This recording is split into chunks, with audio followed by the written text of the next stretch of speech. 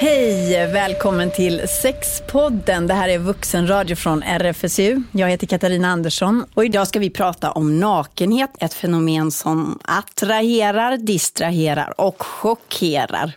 Välkomna hit våra alldeles egna experter Maria Bergström och Pelle Ullholm från RFSU. Tack. Och särskilt välkommen till Lars Ohly. Tack så mycket.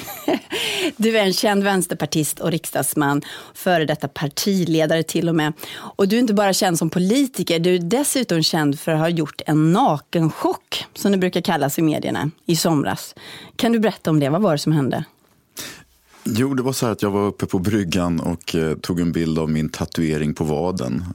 Och så la jag ut den på Instagram. Hade du gjort en ny tatuering då, eller? Nej, den är inte helt ny, men den är väldigt snygg. Och sen så var jag lite glad. Sen tog jag några bilder på några fjärilar på vägen hem och sådär. Sen när jag kom hem så ringde Aftonbladet och sa: du, den här bilden du har läckt ut, ja, du bör nog titta på den, sa de. Okej, sa de inget mer liksom? Jo, då frågade jag vad då? Ja, det visar nog mer än vad du hade tänkt, sa de. Och då kollade jag på bilden och det visade verkligen mer än vad som var avsett. Så att jag tog bort den där bilden och sen så skrev jag på Twitter: oj då, jag la visst ut en bild som visade mer än vad jag hade tänkt, men nu har jag tagit bort den så det är åtgärdat. Men den var ju skärmdumpad. Så att... Sen länge liksom, där det hänt efter 0,2 sekunder var det den första skärmdumpen. Så den fanns ju ute överallt. Men du, din allra första känsla när du drog upp telefonen och såg vad du verkligen hade lagt ut? Shit var första känslan. Och så gick jag till min fru och visade. Och vad sa hon då? Hon sa ju att i fortsättningen så är det jag som kollar alla bilder du lägger ut på Instagram. Var det så att du inte hade glasögon med dig eller någonting? Ja, jag hade inga läsglasögon så att jag ser lite dåligt på nära håll. Du satt där i motljus på bryggan och såg liksom inte i skärmen. Nej, jag tyckte det såg fin ut den här bilden. Sen fick du löpa gatlopp i medierna efter det där. Det här föranledde ju väldigt mycket kul kommentarer och väldigt mycket skadeglädje och hån och sånt där. Men jag insåg ju rätt snart att det var ju bara att bjussa på det. Alltså, det var jag som hade gjort bort, men det var jag som hade lagt ut en bild som... och det pinsamma hade nog varit ifall jag hade blivit arg eller ifall jag hade liksom reagerat på något annat sätt än att låt dem ha kul. Liksom. Så jag retweetade alla roliga elakheter som kom. Det var en smart strategi. Robin Paulsson, ståupparen, han skrev: nu gick Vänsterpartiet fram i senaste opinionsmätningen 7 centimeter. Carl Bildt, han twittrade också. Han twittrade: gratulerar till att du efter alla dessa år gjort detta genuina publika genombrott, skriver han. Och då tänker jag så här att du som politiker, du har ju gjort mycket som är värt att hamna i strålkastarljuset. Men den gången som det blev totalt genomslag, det var när du visade snoppen. Hur känns det? Ja, det är faktiskt inte i närheten någonting annat jag har gjort som har liksom gett den här uppmärksamheten, varken i Sverige eller internationellt. Jag fick ju, på riksdagen så prenumererar vi på sådana här pressklipp, så då får man även internationella tidningar. Och jag var ju med i Hürriyet i Turkiet som rubrik, och jag var med i Washington Post och Daily Mail. AFP i Frankrike, en av de största nyhetsbyråerna, drog ut ett telegram om att jag hade blottat mig på internet. Så att det finns inte i närheten någonting som jag tidigare har gjort som har väckt så mycket uppmärksamhet. Tror du att Carl Bildt hade kunnat twittra det där om du hade varit en kvinnlig politiker? Det vet jag inte, men det är samma sak där, att jag tyckte att folk fick ha roligt på min bekostnad, därför att det här liksom gick inte att smita ifrån, så jag retweetade hans också. Sen så skickade ju Håkan Juholt ett sms till mig där han skrev att jag hade tänkt grilla korv, men nu blir det kyckling. Och den tyckte jag var så kul, så den twittrade jag ut. Så att man får bjussa på sånt där. Ja, men nakenhet kan vara väldigt roligt också, kan man ju faktiskt konstatera efter den här incidenten. Det är ju inte ensam. Det finns ju fler aktivister som har metoden att blotta sig. Ofta bröst då istället, men... Ja. Då kanske det har varit lite mer meningen, ja, tror jag. Möjligtvis. Ja. Men vad man kan se, tror jag, internationellt med alla de här tidningarna, det var att det väckte mycket mer uppmärksamhet på ett mer skandalöst sätt i vissa andra länder än det gjorde i Sverige. I Sverige var det ändå så att de som tyckte att det här var en skandal eller som tyckte att det var jättehemskt, de var väldigt få. De flesta garvade ju åt det och tyckte att det var ganska kul och ganska lite pinsamt för mig, men liksom inte värre än så. Men i Turkiet just till exempel, där skrev man verkligen att det här var en svensk politisk skandal. Och det har inte jag riktigt uppfattat att det har varit. Och i USA, Washington Post var du med också. Ja, fast det var bara en notis, att det var inte så mycket värderingar i den. Men det var tillräckligt kul för att även världstidningarna skulle nappa på det. Vi får se, det är valår nästa år då. Ni kanske kan dra nytta av det där på något sätt. Ja, får gå fram 7 centimeter. Hörrni, nakna kroppar och blottade kroppsdelar får alltså automatiskt en massa uppmärksamhet. På Hötorget i Stockholm så är det ofta full aktivitet, och när jag var ute där häromdagen så träffade jag Murat. Nakenhet på ett sätt är bra, på ett sätt är inte bra. När man visar med sig naken då man blir upphetsad, men annars det är naturligt. Till exempel i Sverige det är naturligt, men om man går i andra länder det är lite mer, när man är mer naken då det är inte så bra. Man skäms inte för något här i Sverige. Häromdagen var det 2 personer som kom. De ville spela Adam och Eva. De klädde av sig och gick upp på statyn där. Tog av kläderna och sprang dit helt nakna, ingenting. Ingen strumpor eller. Folk kom och fotade dem. Folk blev nyfikna. De var nyfikna, de gick och tittade på den. De tog bilder. Men det var en kompis, min kollega också. Han tog kort på den här killens ärsle. Det var roligt. Murat på Hötorget här. Lars, han säger i Sverige så skäms man inte för något. Och det gjorde inte du heller. Jo, lite skämdes jag ju faktiskt, därför att det var ju inte meningen, så att det var lite pinsamt. Men nej, så mycket skämdes jag inte, därför att jag tycker inte att nakenhet är så dramatiskt. Det tycker jag inte.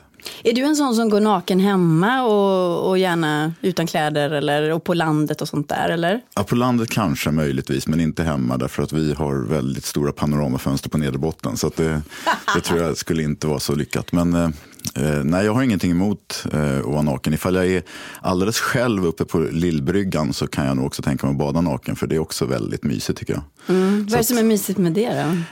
Ja, det är alltså att hoppa i utan en tråd på kroppen ger en annan känsla än att hoppa i med badbrallor. Och det känns väldigt, det är mysigt på något sätt att sticka ut och simma en 50 meter bort. Sen får man hoppas att det inte kommer massa folk medan man är i det. Jag tänkte på en sak när den här mediavågen kom om din Instagrammis. Då kallades det i rubrikerna för Olis tabbe. Men när det handlar om kvinnors exponerade kroppar så heter det ofta Carolas bröstchock på Guldbaggegalan eller Majas troschock i Så mycket bättre, eller supermodellens brännheta rumpchock på Instagram. Det är alltså riktiga rubriker som jag läser upp här. Lite genusanalys på det. Pelle, vad betyder det här? Ja, men det är ju så att vi förhåller oss olika till olika kroppar. Vi förhåller oss olika till mäns och kvinnors kroppar. Och kvinnors kroppar är oftare mer objektifierade. Man ser på dem på ett annat sätt och man bedömer också vad den personen har för avsikt på ett helt annat sätt med att klä sig på olika sätt. Så att vi har olika bilder. Män är inte lika sexualiserade i det offentliga rummet eller i något rum som kvinnor är.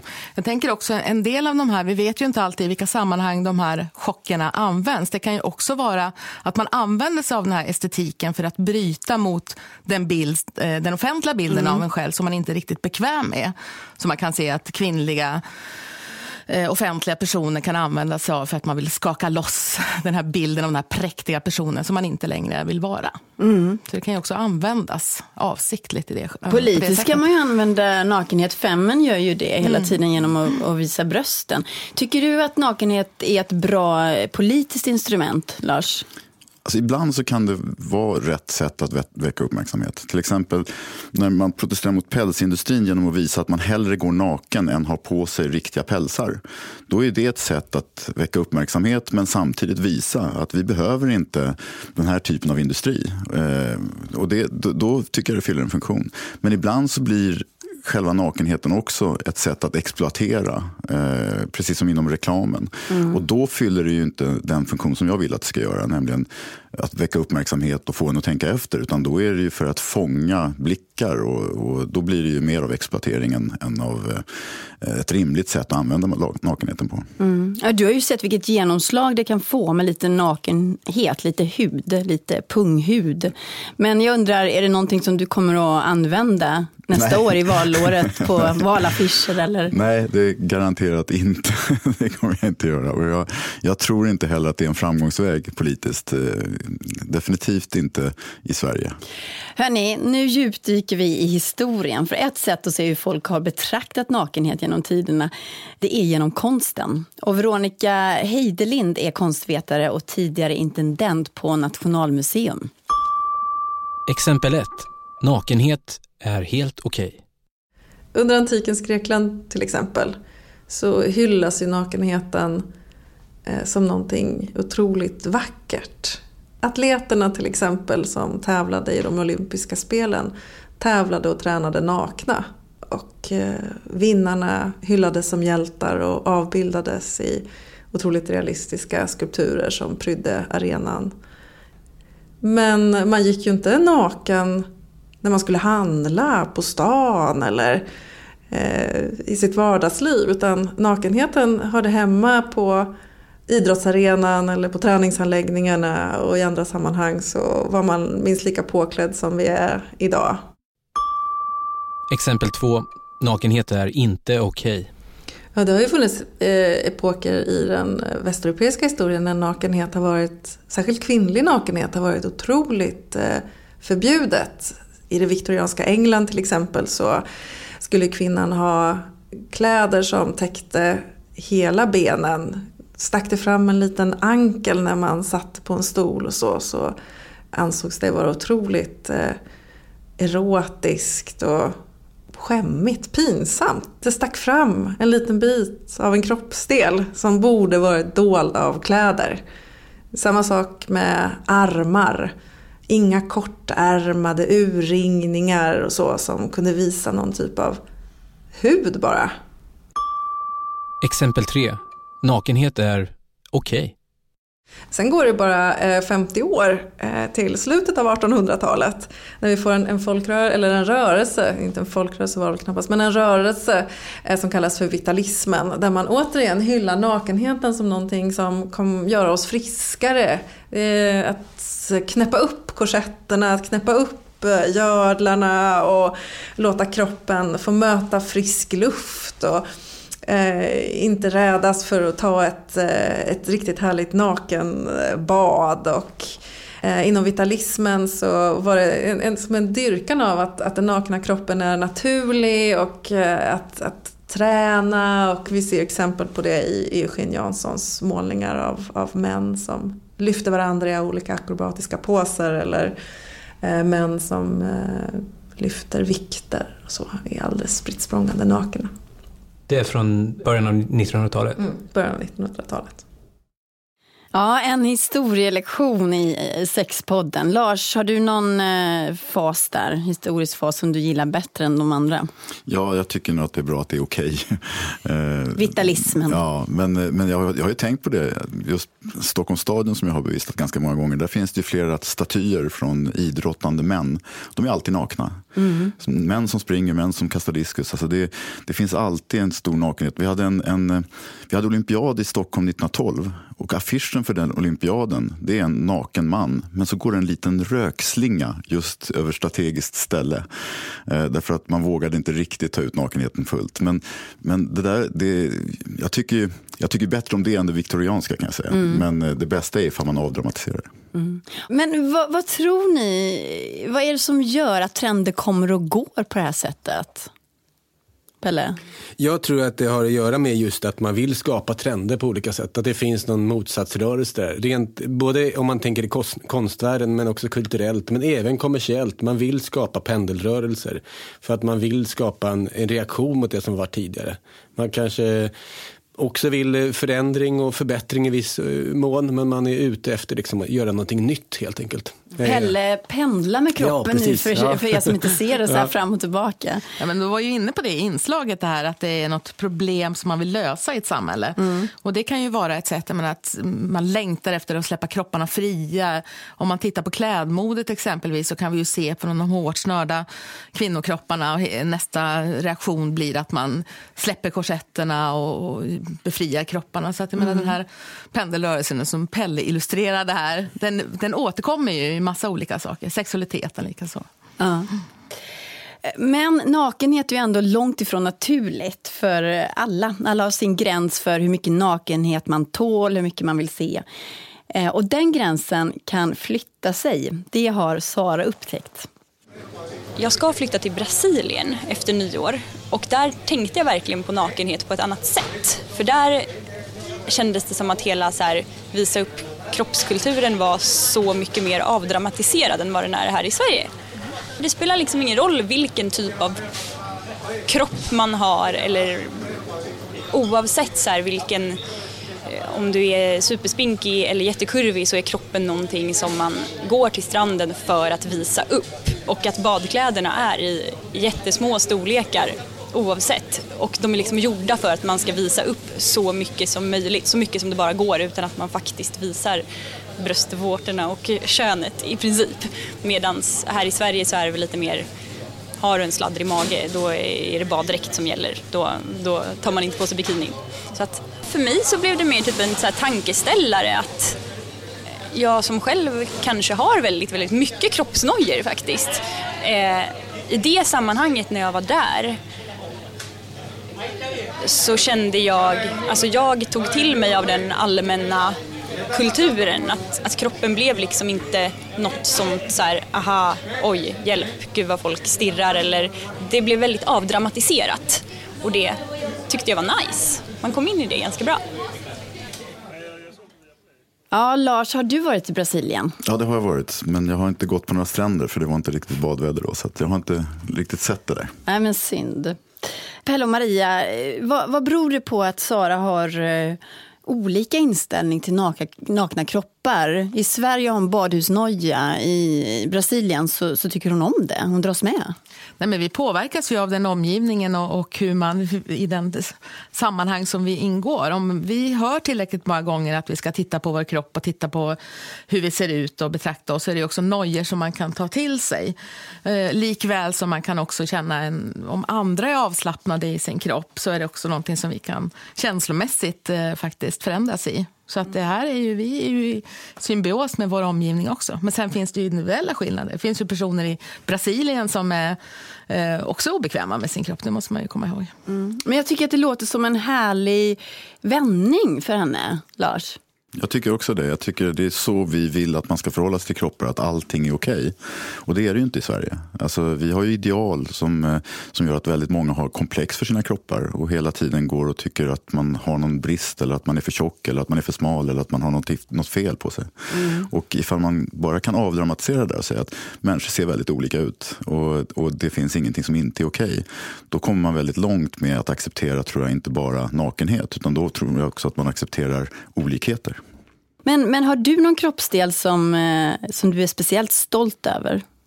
Ja, mina överarmar tycker jag väldigt mycket. Jaha, nu har du långärmat här, men du får liksom kavla upp lite. Men varför då? För att de är lite stora och fina så här. De är väldigt, de är snygga och stämmer med idealet. Har du tatueringar på dem också? Nej, inte ännu. Okej, men det kanske kan vara någonting, för det är inte lika farligt att ta kort på de tatueringarna. De sitter inte så nära de där andra kroppsdelarna. Nej, mäns bröstvårtor gör inte så mycket för att de exponeras. Jag ska läsa upp ett mejl som vi har fått också. Det står så här: Jag var på semester med familjen på Gotland och en tidig morgon bestämmer jag mig för att ta ett morgondopp i havet. Jag tar bilen ensam till stranden, går ut på bryggan, tar av mig naken och glider i. Det är en ödslig strand och så här dags på morgonen så ser jag inte en enda människa. Jag simmar 5-10 minuter och går upp och tar på mig kläderna direkt. Det var helt underbart. Lite senare på dagen vid lunch så får jag ett sms. Ett väldigt obehagligt sms. Det står: det här är ingen jävla nudiststrand. Vi vill inte ha några nakenbadare här. Visa respekt. Oj. Det här var alltså någon som uppenbarligen då har letat upp ett telefonnummer efter ett registreringsnummer på bilen. Då har man ju gått ganska långt, kan man säga. Hur reagerar du på det här? Du får börja, Lars. Helt galet tycker jag. Det låter ju helt sjukt. Om jag skulle ha varit i motsvarande situation att jag hade gått förbi och sett att någon hade badat och sådär, då hade väl jag bara fortsatt att gå om jag tyckte att det var obehagligt på något sätt. Eller jag hade nog gjort det oavsett, därför att det var väl okej. En person som tycker att det är mysigt att bada naken, det gör jag också, och det här var inte meningen att jag skulle vara det som tar del av, så det är väl bara att fortsätta då. Men det här är ju någon som har en hang-up, som har någon form av frustration över nakenhet. Det finns ju, som jag märkte när jag var med om min lilla chock, det var ju att de som verkligen tyckte att det var jobbigt, det var ju sådana som jag skulle kunna definiera som sexualneurotiker, alltså människor som hade problem själva med sin sexualitet. Och det här låter ju så också. Ja, det låter som en overkill, en rejäl sådan tycker jag. Är det här med avsky för andras nakna kroppar, är det någonting som ni möter, Maria? Jag skulle säga att direkt avsky för andra kroppar, det är ett starkt uttryck och det känner nog inte jättemånga. Men det finns ju en mindre tolerans idag i samhället. Om man tänker, jag följde en Flashback-tråd, det här kanske ett år sedan eller någonting, och där det var jätteupprörda känslor kring män som var nakna i omklädningsrummet. Och det man framförallt var upprörd över, det var ju män som inte var vältränade, de var inte unga, de var inte, de var inte idealiska kroppar. För det finns också toleransen är också olika. En ung, vacker, feminin kropp som är, där har jag aldrig hört den typen av aggressivitet. Jag vet ju inte hur den här personen ser ut. Man kan ju också reagera mot nakenhet, men generellt kan man säga att toleransen är mindre mot. Men vad otroligt osympatiskt att det skapas en hel tråd och folk bara fyller på med den typen av kommentarer. Då. Ja, det är alltså nätet har ju ofta den effekten. Jag tycker så här, till och med de smartaste människor blir ju jätteelaka på nätet och på Twitter och så ibland. Nej, men det finns ju fler exempel också. Det kan vi nog se en generationsfråga om man ser just i badhus. Att, det här är inga vetenskapliga belägg för, men min egen spaning är att speciellt unga killar, de duschar aldrig utan badbyxor i dagsläget. Det är så att, men det är en annan kultur. Man har på sig kläder och man har en ganska kort tid av total nakenhetsexponering i ett omklädningsrum. Man klär på sig rätt fort. Jag har inte varit i killars omklädningsrum på länge. Men det kan man tänka att det är kanske en bild man inte har, att män och killar skulle vara liksom naturliga i någon högre utsträckning och tycka att det är okej att vara avklädd. Men det är inte den trend jag tycker man ser nu. Och den hänger nog ihop med att man betonar kroppens betydelse mer även för killar idag. Att killar tränar för att vara snygga och de vill vara snygga och de vill i någon mening, även om det inte går att jämföra med kvinnor, ha möjligheten att se som objekt. Och när man gör sig delvis till objekt själv så blir man också orolig för andras blickar. Du nickar för fullt, Lars, här. Ja, alltså jag har märkt det där. Jag tror att din spaning stämmer, i alla fall med mina iakttagelser. Till exempel i bastun, där jag tycker är det mest naturliga att vara naken av många olika skäl, så sitter folk med badbyxor. Det är ju ohygieniskt. Och jag förstår inte vitsen annat än att skyla sig. Och det är också oftast yngre. Medan äldre har väldigt lite problem med att sitta nakna i en bastu. Det är min spaning också. Vad handlar det här om? Har vi blivit puritaner igen? Pendeln har slagit över. Jag vet inte riktigt vad man ska svara på den frågan. Det är inte helt självklart vad som har hänt, tror jag. Men det finns ju olika spår som man skulle kunna komma in på.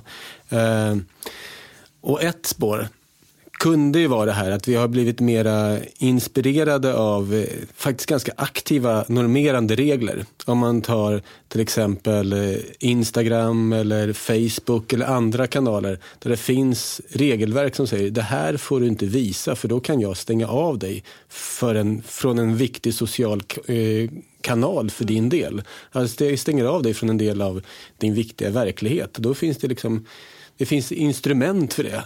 Det finns ju massor med kompisar som varit med om det. Jag tror att jag la ut en strandbild någon gång och blev avstängd från Facebook i flera dagar. Jag kände mig just så där utelåst från gemenskapen. Det var jättejobbigt.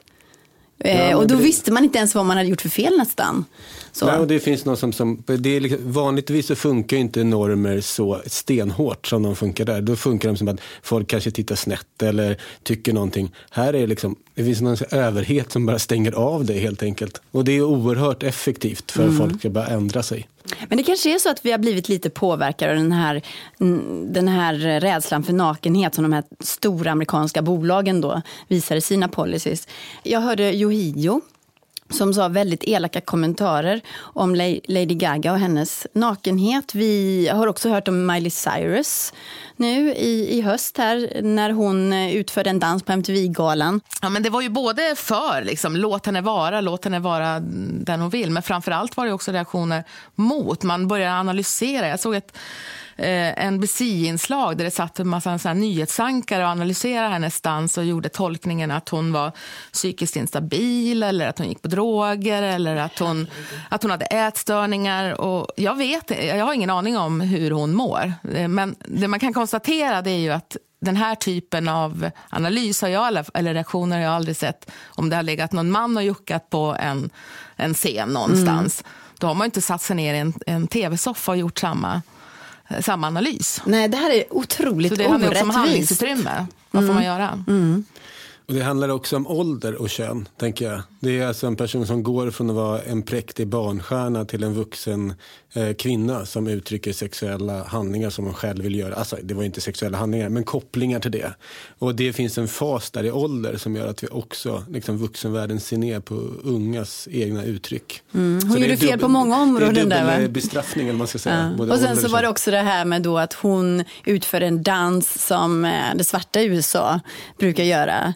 Twerking, det har varit den kulturens dans. Och då gav hon sig in på det området också. Så att det blev fel på många håll och kanter. Det var mycket att bli arg på tydligen. Men hon fick ju för mycket ilska mot sig, kan man helt klart säga. När vi ska vidare till jobbet och prata nakenbad med chefen. Det är nämligen vad Lisa har varit med om. När hennes jobb skulle ha kick-off så förklarade chefen att nu ska det bli bubbelbad och bastu ihop. Mysigt och teamskapande, kan man tycka. Jag hade inga problem med det, men det var flera som valde bort att följa med på det eventet just för att man inte kände sig bekväm. Och då var vi ändå uppdelade tjej-killar liksom, så att det tror jag kan vara väldigt laddat för en del. Och jag kanske skulle tänka mig finns det inget annat som jag kan göra som på sätt liksom bildar någon slags närhet? Behöver inte vara naket. Yasuragi med liksom japanska bad kan jag känna, det kanske är ett steg för långt. Då kanske man får just människor som är sjukanmälda samma dag, och då det är inte det man vill uppnå. Man vill ha att man liksom faktiskt får den här sociala samvaron. Och det tror jag kan man få på många andra sätt än just att måste kliva ut i nakenheten. Man vill inte se sin chef kanske naken. Ja, jag vet inte. Men ja. Varför inte, tror du? Jag tror man kommer lite grann för nära. Att man liksom känner att man håller det privata privat och det är liksom professionella är liksom någon annan sfär. Det kan vara alltså, att mycket av den här respekten ligger i det ytliga på något sätt. Att det är hierarkiskt eller kostym eller av andra sådana saker som man känner att man vill hålla den distansen på något sätt.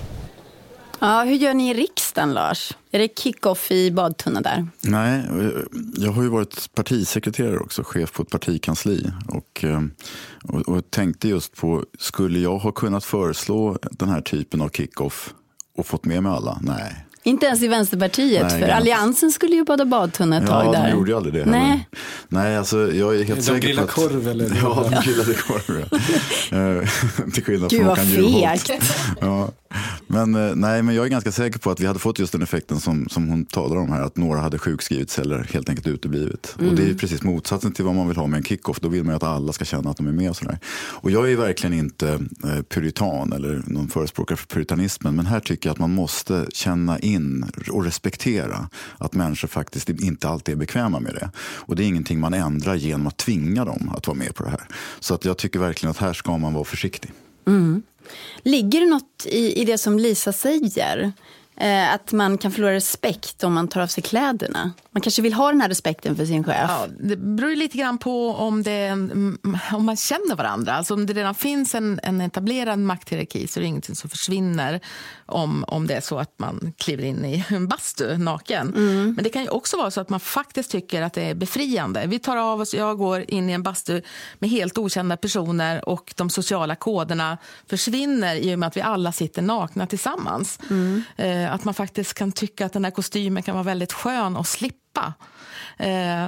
Jag har en sån här personlig upplevelse där i bastun är vi alla samma. Det var på 90-talet, jag var och badade bastu på Eriksdalsbadet och det satt en massa tonårstjejer i bastun och det var faktiskt först när jag kom ut och jag såg att det satt en säkerhetsvakt i omklädningsrummet som jag förstod att det var kronprinsessan Victoria som hade suttit tillsammans med mig i bastun. Du hade inte sett det? Nej, jag hade inte sett det. Det var ett gäng tjejer som satt bredvid mig i bastun.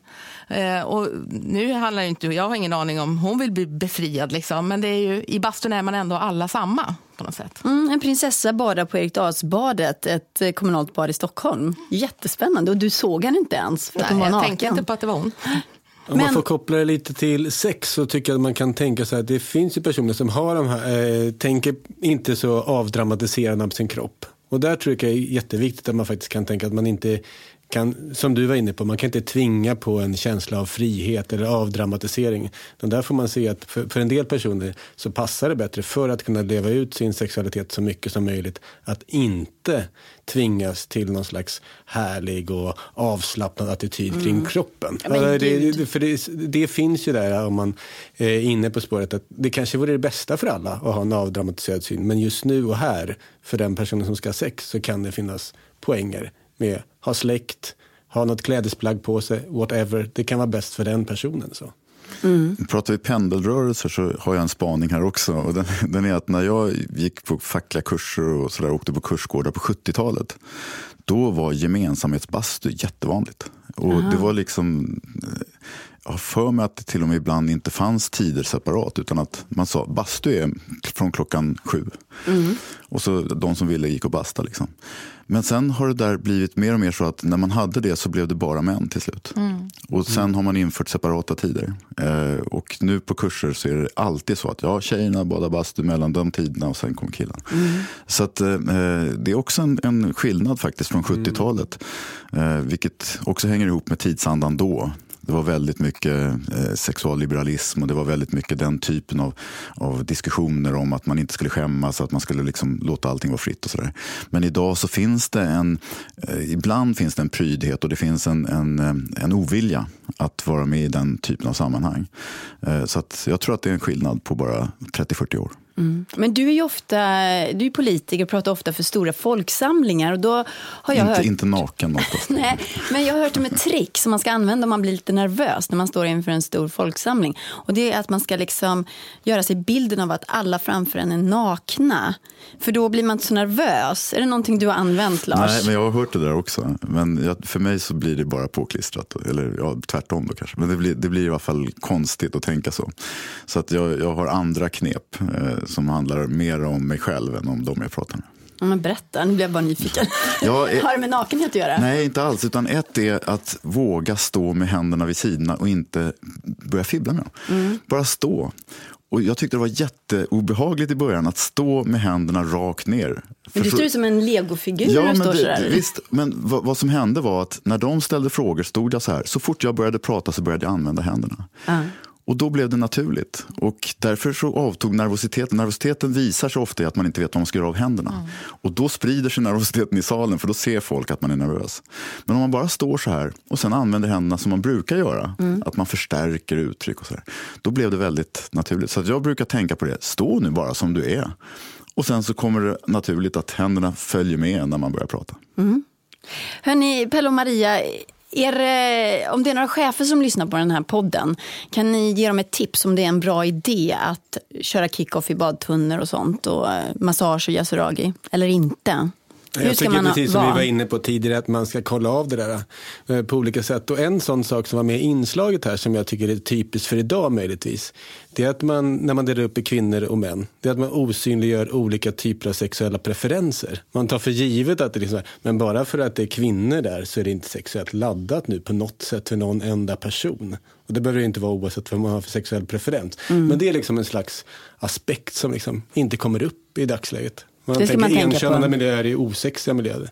Så behöver det verkligen inte vara. Vad ska ni göra nästa vecka förresten? Bada badtunna. Med jobbet. Herregud. Hörrni, jag tror att vi sätter punkt där och så hoppas vi att ni får trevligt i er badtunna nästa vecka. Men passa er för att lägga upp bilder på Instagram för vi vet ju hur det kan gå. Vi är inte lika kända. Men tusen tack för att du kom hit och berättade, Lars Ohly. Det var jättespännande att höra. Tack. Och tack också Maria Bergström och Pelle Ullholm. Alltså. Sexpodden är snart tillbaka. Exekutiv producent är Rasmus Malm och själv heter jag Katarina Andersson. Vi hörs. Hej då! Hej då! Hej då!